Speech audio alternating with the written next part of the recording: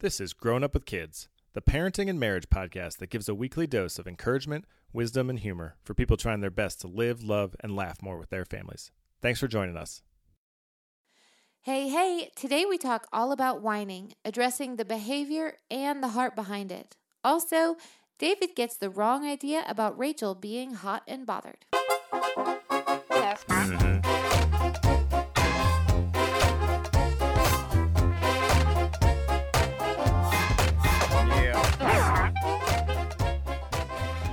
Welcome to the Grown Up with Kids podcast. How you doing? I'm good. How are you doing? Oh, I mean, we could pretend like we're good, but it's been a tough day. Tough President's Day, Rach. I know. Usually I am podcasting in my pajamas, so it feels strange to sit here with clothes on. I'm always clothed. I'm just not in my real clothes. Yes. So it's Monday. It's President's Day. I've been home. We've been working through this. Yes. We had a busy, tough weekend, so we didn't get a chance to do this earlier.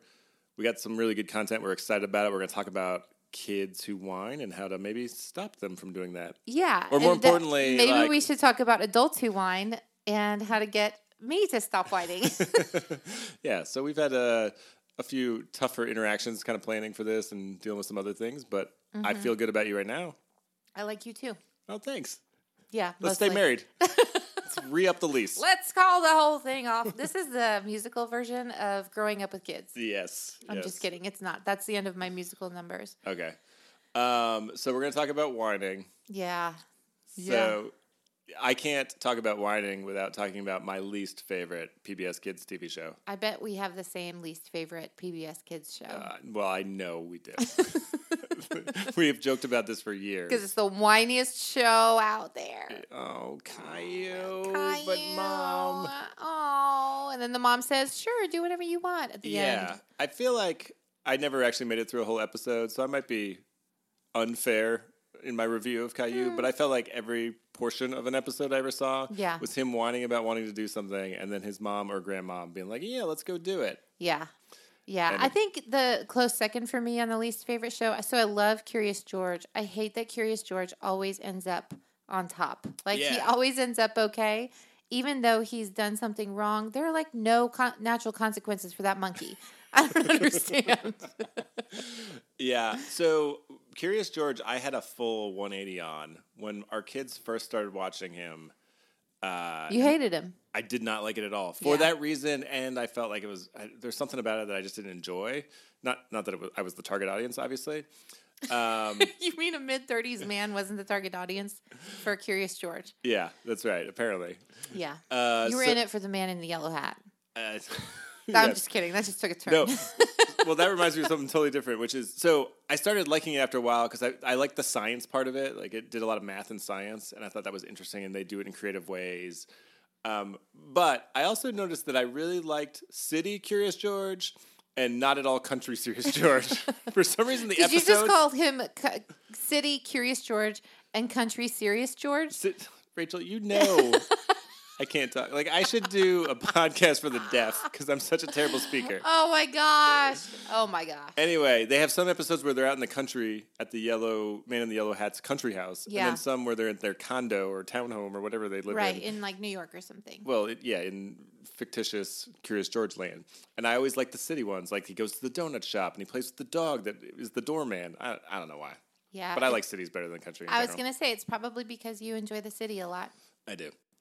So we talked about maybe some of the shows we liked less than average. Yeah. What are maybe your 2 or so favorite PBS Kids shows that you really enjoyed? I love Wild Kratts. Love Wild Kratts. And I love Odd Squad. I think Odd Squad is so funny. They're weird. Like, they're quirky and they're interesting, but they're still educational. I think they're great. Yeah, it's like hammy in a way that kids don't totally notice, but adults do, I think. Yeah, it's enjoyable for both parties. Yeah. I like those two. Here's what else was in the running for me as sort of my 2 favorites. So there was a period where I loved Dinosaur Train. Oh, yeah. Yeah, and we had a kid who was really into Dinosaur Train for about a year, and then it went away, and our other 2 kids did not ever get into Dinosaur Train for whatever reason. I also big fan of Super Y and Word Girl, which are essentially the same show to me. just with different characters doing this. But I really enjoyed those. But Curious George, I think, made it into my top 2. Really? Yeah. And then, I don't know. I mean, there's a bunch in that kind of top range. Sid the Science Kid, I both liked, but also didn't like, because he went to a school where there were like 4 kids and 1 teacher. And that just, to me, set up really bad expectations of what school should look like. But I did enjoy his singing and stuff. Here's one I had forgotten about, but then thinking about over the last day. Martha Speaks. Oh, big winner. You like I like that one. A lot of spelling, a lot of learning. I don't think I ever watched that one all the way through. Same thing with Word Girl. I didn't really watch those through. Yeah. I guess I was more of a math girl. I liked Peg plus Cat. Oh, yeah. That one was really cute. Yeah. Yeah, that's a good one. Yeah. All right. Well, we're going to come back at the start of the week to PBS for a second. Perfect. I got one for you. Perfect. But with that, let's talk about whiny kids. That sounds great. And how to create them. No, is that not Done. what we're doing? Check. All right. So I'm going to start with how I feel when our kids whine. Yeah. And you can tell me if you agree or you experience similar things. For it. So I think there's this overall feeling that when our kids whine, I question my ability as a parent. Like, am I doing a good job? Am I not hard enough on them? Or disciplining them well, or coaching them well, or however you want to phrase that. Yeah. Am I too lenient? Am I their buddy? So I think when they whine, that's like the first thing that my whole identity, if you will, as a father starts to come into question. Yeah. And then I think there's really 2 distinct feelings depending on whether we're in public or we're at home. So when we're at home and our kids whine, I really just want to punch a wall. Yeah, I've never seen you do that, but I could see it. You've seen me want to do that. I know that feeling, yeah. Yeah. I just get so angry and frustrated and annoyed. But when we're in public, I just want to like crawl under a rock. Like I get really embarrassed. And I think that's tied to this idea of wondering, am I a good parent? And are all these people judging me and looking at me like, oh, that guy has no control over his kids. Yeah, I think it's important to define whining. So like taking just a quick step back. So what it looks like in a store for us is our child sees a toy and says, I want that. I really want that. I want that. Mom, can I have that? Can I have that? I want that now. And then it kind of like declines. Yeah.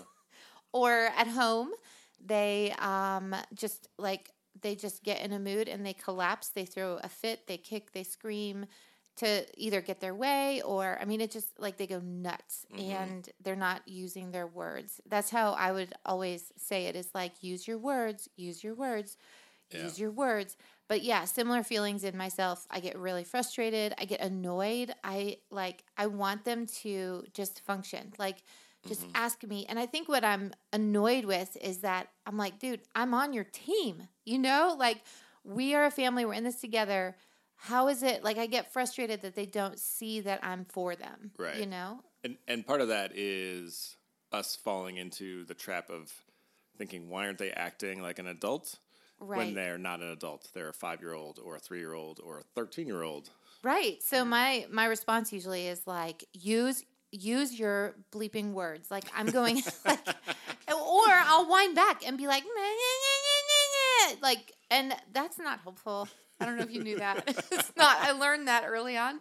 It's not helpful to imitate them because it's not very nice. It's shaming. It goes against everything I believe, but I still have done it. I will say you have done it in a controlled way where you're like, hey, let me show you what it sounds like when you're talking. Yes. And you're not mocking them, but you're like, this is what I heard you say.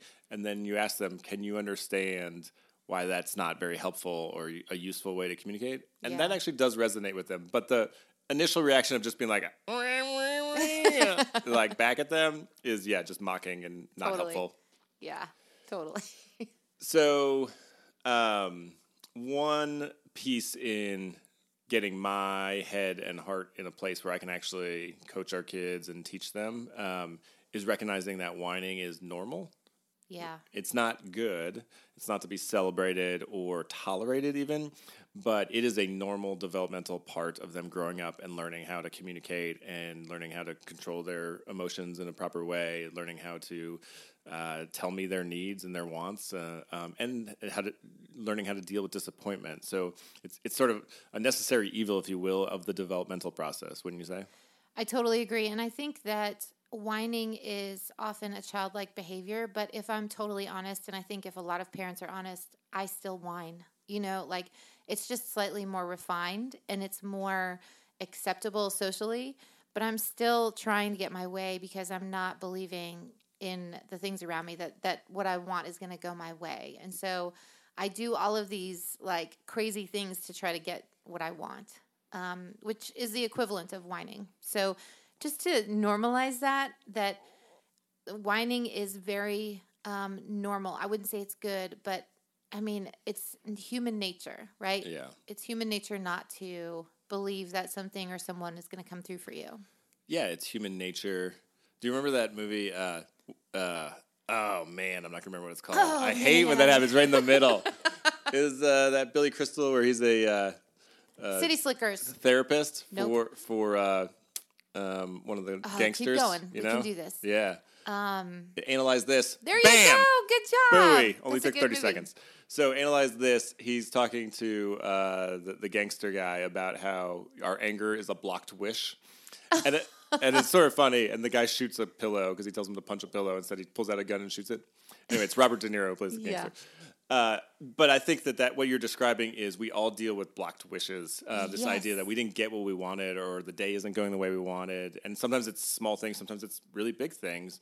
And our natural reaction is to be angry, to be disappointed, to sort of internally or externally whine in an adult way. Right. But we need to bring our hearts back to like what's really going on and is this a really big deal and what do I have to be grateful for? And so we're doing the same thing just with kids whose hearts and minds and brains and souls aren't as developed. And so it's normal that they're learning how to do this stuff with us. Yeah, completely agree. So I think we can then look at whining not as a indictment of our parenting, but just as a natural thing that we're going to deal with. And that over time, we're lessening it, we're improving their skills to modulate their own emotions and their communication, but we're not beating up ourselves because, our kid's whiny today. Yeah, I think that expectation is really important for me personally. Like when I expect my children to like go about getting their way in these really dysfunctional manners, I am much easier to engage with that behavior and coach it and parent it rather than just be annoyed. So those expectations on the front end are super important for me personally because my tendency is to be like, grow up already. This is ridiculous. So I just want to clarify what you said because I thought it was really interesting and I've never heard you say it this way. But when you essentially expect your kids to be sinners or to make mistakes or to not do the right thing, like because that's just part of who they are and they're growing, that you're in a better place to offer them sort of compassion and then coach them through that. Yes, okay. Absolutely. I think we frequently come at our kids as if they are heaven on earth, like as if they already are living out an ideal world, an ideal life.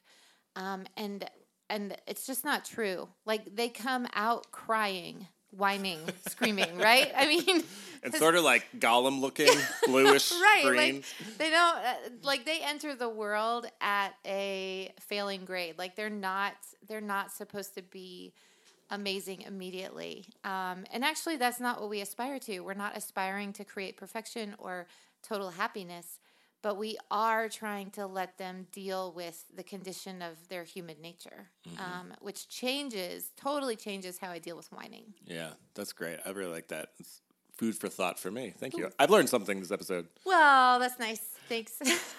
So what do you think are some of the roots of whining? Well, I think the first one is the physical need. I think the first thing you need to look at when a kid is whining is, are you hungry? Are you tired? Do you need a nap? Is there something hurting you physically? Like, are your shoes tied too tight?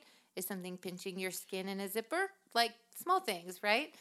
So that physical need. The second one I would say is it's a lack of trust. Like, I know I can speak from personal experience that when I whine or when I complain, it is out of not trusting that someone has my best interest in mind. And so I have to do something extreme in order to receive the attention that I think that I need.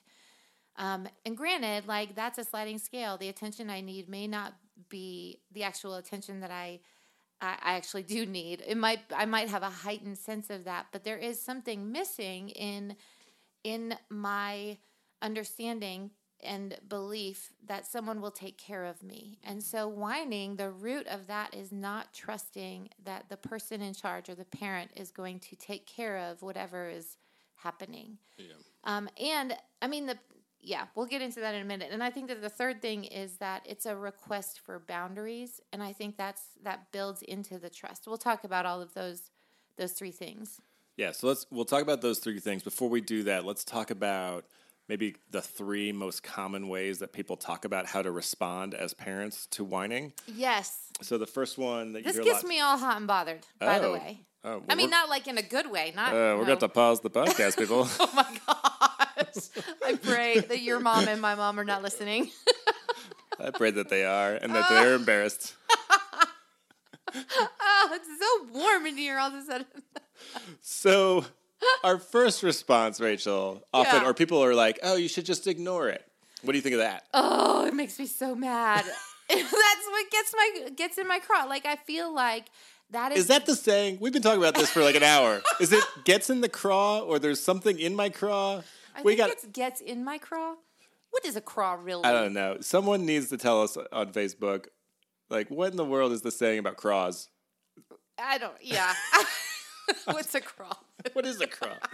Anyway, so you get bothered by this idea of just ignore the whining and it'll go away. So in researching this and thinking about this podcast, this particular episode, a lot of the stuff that I found was ignore it. Totally ignore it and it will go away. And I think a lot of people fall under either two camps. One camp would be like, you need to attend to it right away, make sure that the child is all okay and everything is happy. And I think that the other camp is totally ignore it. And the ignoring thing does feel, in a lot of ways, feels better than trying to address their every need, because I think it's more common knowledge that, like, we don't want our kids to just be happy and that whining is bad. Like, we don't want to just appease whining by giving in, right? Because we're the adult and blah, blah, blah. But the other side of that, I think the pendulum swings way too far to the other side in saying just ignore it, because then I think what happens is we ignore. So, okay, hold on. Take a step back. So the pendulum back in, like, keep your child happy because you're afraid that they won't feel all their feelings, or like because you're afraid they will have negative feelings. And so the idea that if you ignore it, they'll be able to feel all of their negative feelings, all of their positive feelings, and they should be allowed to feel. Totally makes sense. I totally agree. Kids should be allowed to feel. But I think we miss the mark, because I think we run the risk when we pull that pendulum over to the other side and we say, feel what you need to feel, man. That's okay. Take your time. I'm going to ignore it until you're at a place that you're able to talk. Well, kids don't actually know how to pull that back. Right. And so we're missing the mark in actually coaching them and parenting them into self-regulation and into them actually using their words. And I think we run the risk of allowing them to wonder who will come through for them. I think we run the risk of making the child feel isolated and maybe wrong for what they feel just because they're floundering in those feelings. Yeah, I think that's exactly right. And I would say ignoring is maybe not the right word, but not sort of engaging with the whining is maybe a first step, but it's a communicative first step. It's not just like, get out of my face, or I won't look at you, and like I literally ignore you. It's a, hey, you're not in a place to talk about what you need and want. Right. And so I'm going to give you some space to do that. I'm not going to respond to your whining. But when you're ready, then we can do those things together. I can engage your emotions. I can help you learn what you're feeling. I can do all those things. So you go through the process, and as you age, you learn how to do that on your own. Right. But you're not leaving them alone in it, or sort of shunning them and saying, I'm not even paying attention to you. Yeah, so you're saying that's a good way to land in the middle, to like allow the child to feel exactly what they're feeling and to let them know, like to sort of, it seems like you're hemming them in, right? Drawing some lines and saying, hey, I see that you're feeling badly. Let me know. I want to be with you. Let me know when you're ready for me to help you through this. Yeah, it's sort of an acknowledging of where they're at, and that where they're at is not okay. Right. Or how they're handling is not okay. Where they're at emotionally is fine to feel things, but the way they're handling it's not okay, and that we will be ready to engage with them when they're ready to actually engage appropriately. Totally. And again, age appropriately. Yeah, and I think that I think one of the hardest things in parenting that I have experienced thus far is that there's just a ton of fear that you're going to harm your child and pay for counseling later. Like, there's a ton of fear in saying, like, I'm not letting them feel everything. I'm not letting them express themselves well. I am somehow insufficient, and I need to allow them to be fully human and be fully who they are and not disagree with who they are, right? But I think that there is a way that you can allow a child to be fully who they are and stay engaged and guide them. Like, they're going to need lines to guide them into being an adult. It really comes down, like, in my mind, I think it's taking the long view and saying, you're going to need to know lines when you're in college. Right. And you're going to need to know those on your own. And so I need to teach you until you're 18 and you leave my house. Yeah, absolutely. Lord willing.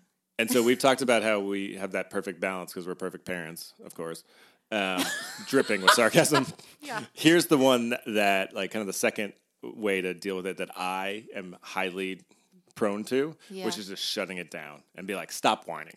Yeah. Right? Oh, yeah. And that's a great way to deal with it, right? Well, I think we both do that. Is that your tendency as well? Yeah, because it's annoying. Yeah. And I think that what that does is it sort of shames the feeling and doesn't let them sort of process it. Yeah. As opposed to saying, like, you need to stop the outward whining and then we will talk about it. Or giving them some kind of connection and some acknowledgement that their feelings are valid, even if what they want is not going to be realized and the way they're dealing with it is not okay. Yeah. So I think shutting it down and just being like, stop the whining is a really unhelpful way, and that's really the one I have to work on the most to not do. Yeah, and I think both of those, both shutting it down and ignoring, tend to push our kids away from us to go and deal with what they're feeling on their own, which is in line with, like, feel exactly what you feel and be who you want to be. But I think it's lonely, right? But it's very, very lonely, and I think the other option is, like, then do I just give in? Do I just give them what they want? Yeah, so do you think it's ever good to just give in? Yeah, I really do. But I think it's good.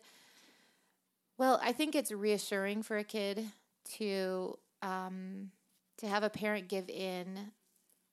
But I think that there's a step before the giving in that needs to happen, which are the boundaries need to be set.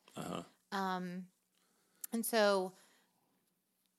Yeah, like, I think, okay, so physical needs, let's look at that first. I think you have to give in to their physical needs. Like, if they're whining because they're too hot, that's something you need to pay attention to. If they're whining because they're hungry, you need to attend to that immediately. Like, take care of your child. Physical needs are important. Yeah, and again, I think there's room for correction.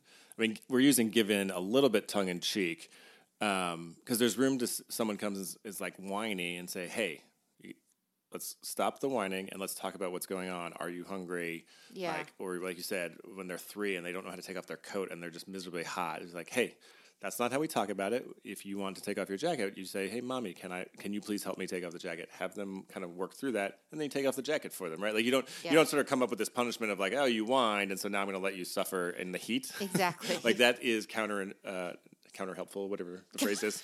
It's not helpful. We're going to make up our own terms the whole time. All day long. So I agree. So if there are physical needs that need to be met, like, and even emotional needs, like, they might be screaming out for attention because something happened at school or something is really wrong with a friend, but they don't know how to communicate that. Right. So that's where I think it's dangerous to say, I'm going to leave you alone until you're ready to talk about this, or until you have figured out how to talk about this. That's where you draw them in and you give in and you hug them and you hold them close and you say, is there something else going on? Right.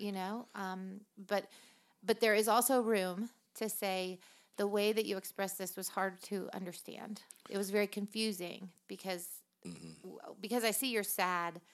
And it's helpful for me to be with you better if you can talk about this in a more reasonable way. Yeah. Or even to say, like, the way you communicated this was not acceptable. Yes. Right? Like, it was disrespectful. Hard stop. Nope. A hard pass. Hard pass. No, it's a hard stop. Neither one. now these are real terms and we're just using them improperly. So, and I think when we say don't give in, or when people say that, like there are examples of that. Like you don't give in just to get them to be quiet, or when you're in public just to not feel embarrassed. Yeah, or when they're like screaming for candy at the store and you just want to get them to shut up, you just buy them candy. Yeah, or when guilty. I've totally done that. Yeah, or when they're just being manipulative. Which makes me think of Parks and Rec. There's that one girl, money, please. Yes, and her dad just hands her money. Yeah, so don't give in to that. Yeah, because she threatens him. She turns into this adult who becomes threatening to him, and he then becomes defined by her happiness, and that's also what we want to prevent. Yeah, right. We don't want to let our kids define our happiness. We want to be happy to model what it looks like to be a really great adult. Yeah, great. Okay. So there's kind of two big things as we come into the home stretch here that we think are really important in handling whining and coaching them through it. And so those are developing trust and providing really helpful boundaries, right? Yeah, you want to start with trust? Absolutely, yes.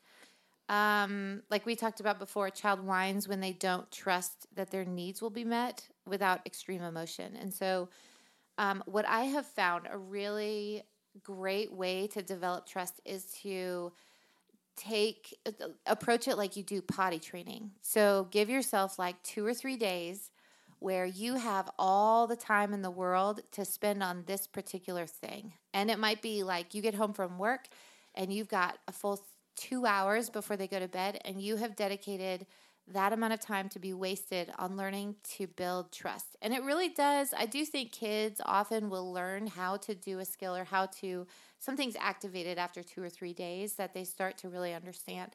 So in that time frame, in those 2 hours, you just set up situations that are super benign and build trust. And so like, I remember one example was with one of our sons, there was a harmonica sitting on the other side of the room, and we said, "Bring me the harmonica, please." And we used a very like even tone, and they wouldn't listen. But I had all the time in the world to build that trust. Like, I need that harmonica. You need to care for me getting that harmonica. Mm-hmm. And so it took time, but eventually he brought me the harmonica, and there was reward. There was like a parade, you know, like, we are so proud of you. Really good job. Da, da, da, da, da, right?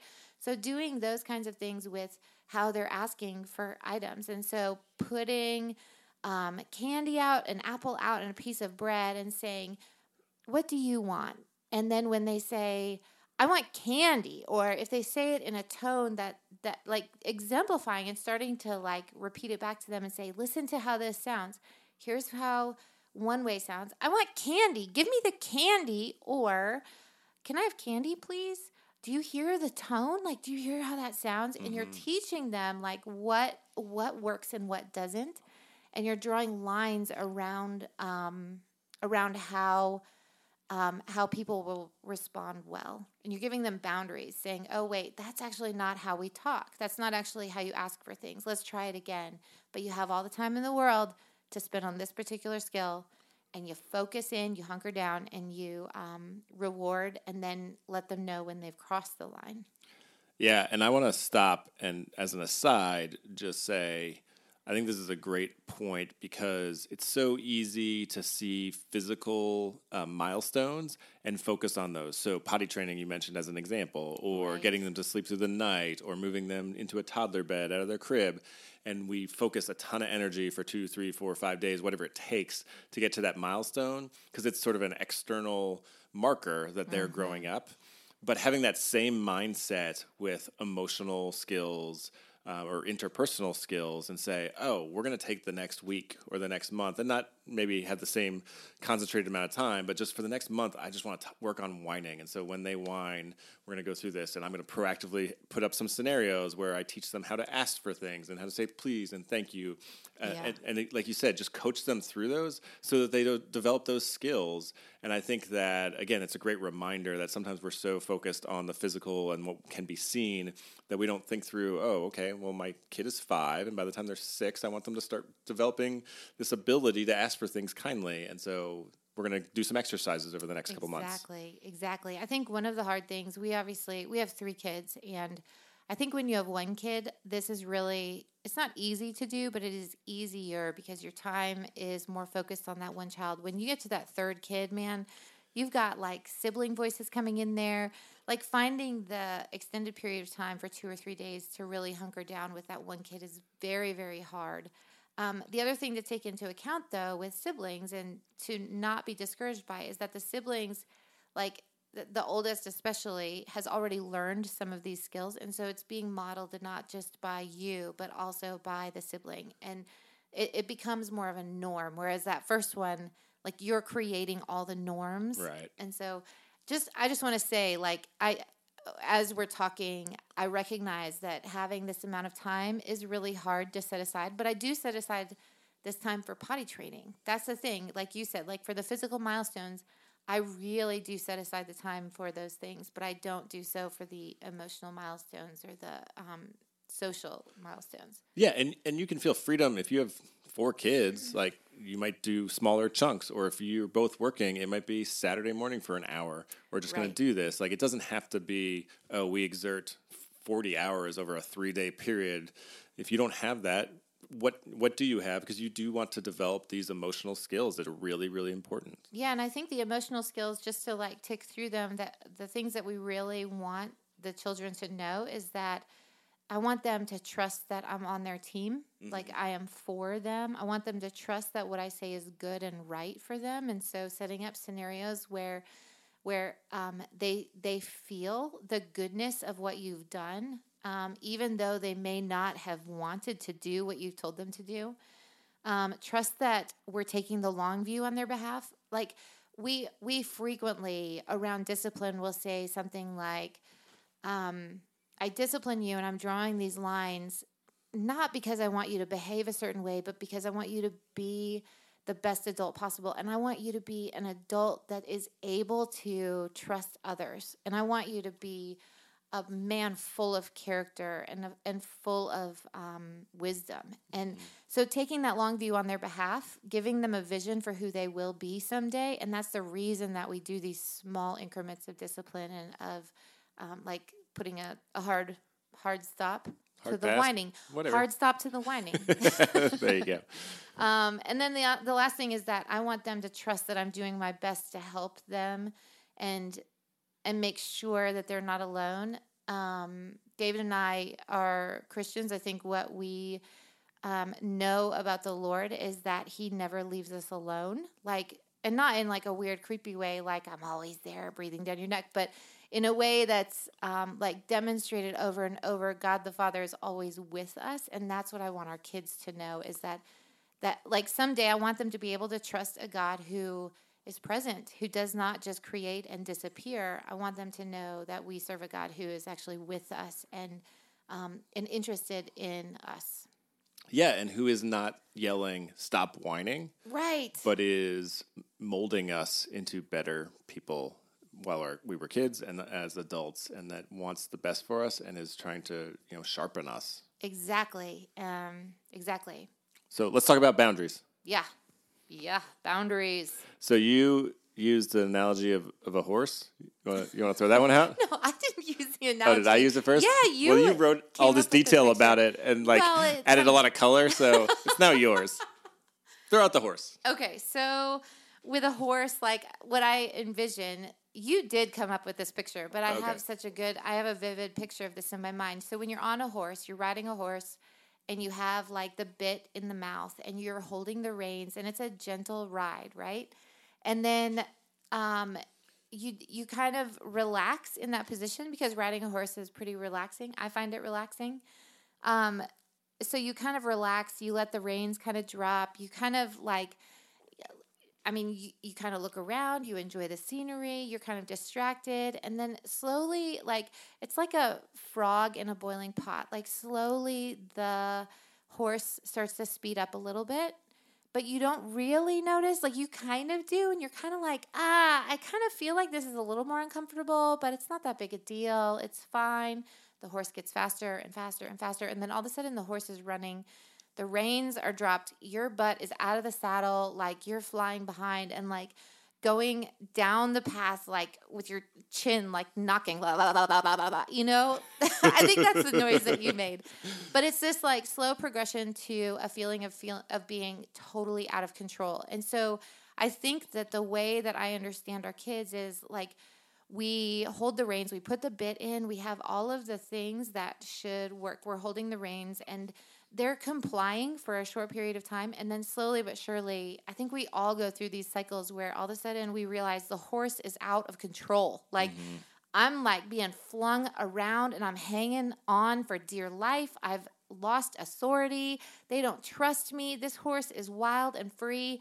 And while the horse is designed to be wild and free and to go at that speed, it's not actually living out who it's supposed to be. Like, yeah, and it sort of freaks out, even though our kids, I'm going to jump out of the analogy. Yeah. Because I don't know that much about horses. But, our kids will go towards absolute freedom because they think that's what they want. They'll go towards just watching TV all day. That's what I did as a kid. Like, they'll go towards pleasure seeking and comfort.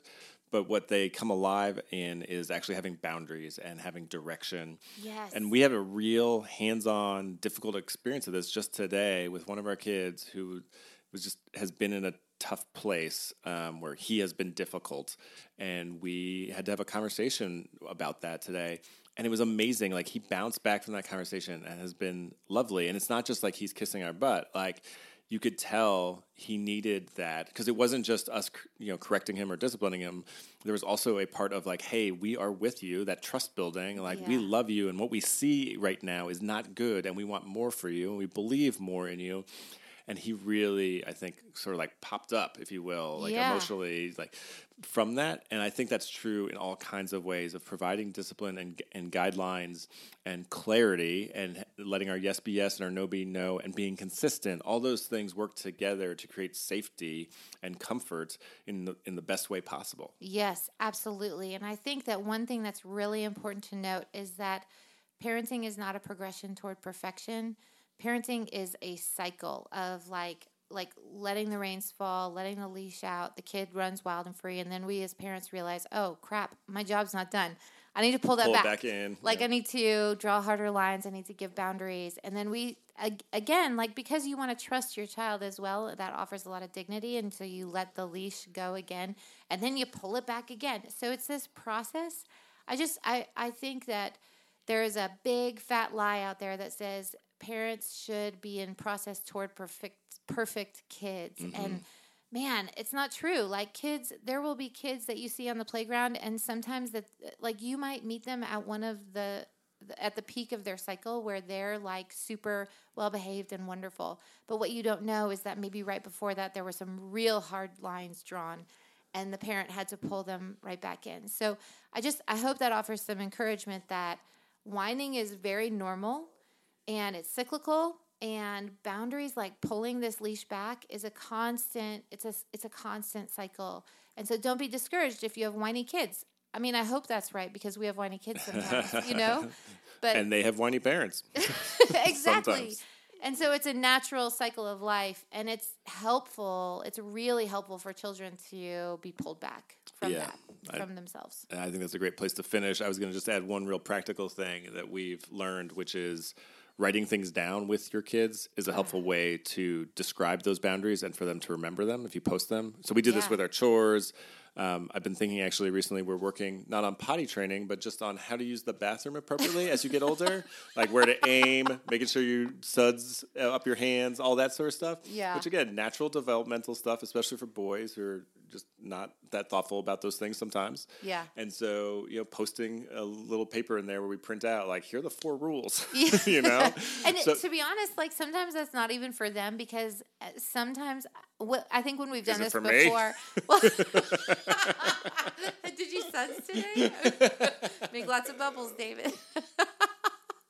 But I think that one thing that this helps with is that with my 3-year-old, like, I remember when we were trying to get our kids to sleep through the night, one of the most important things was to stay consistent with the bedtime routine.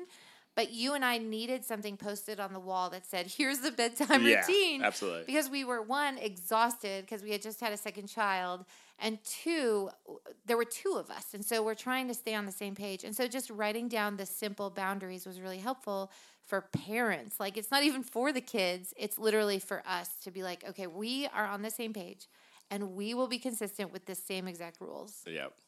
Great. Great. So with that, have compassion on yourself, and remember to have compassion on other parents when their kids are whiny. They might be at the bottom of the cycle. Might be at the bottom of the cycle. All right. You ready for the stat of the week? You bet.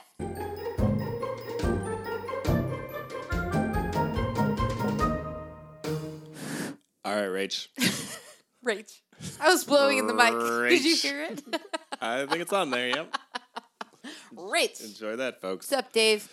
All right, so we started our whining conversation with the whiniest cartoon character we know. Caillou.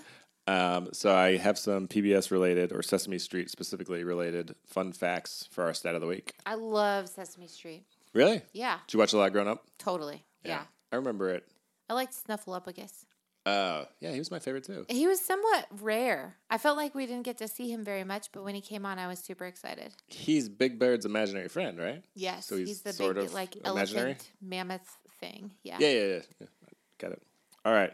So a few things I learned. I'm just going to rapid fire these for you. Great. Number one, do you know that Oscar the Grouch was a different color in his first season? No. What color was he? No, I'm asking the questions here. Okay, I'll guess. What Purple. Color? No. Brown. No, brighter. Orange? Yeah, he really? was orange. Yep. I'll post a picture of it. Did you know that in 1992, it's not a question, I'm just going to tell you, they created a TV special where Snuffy, which I assume is Snuffleupagus' parents went through a divorce, but they never aired it. Really? Yeah, it would have been interesting. Yeah. All right, and let's see here. Did you know that Bert had an identical twin brother? No. Do you know what his name was? Think similar to Bert. Kurt. Bart. Really? Yeah. Bert and Bart. Bert and Bart. He appeared briefly in an episode in 1974.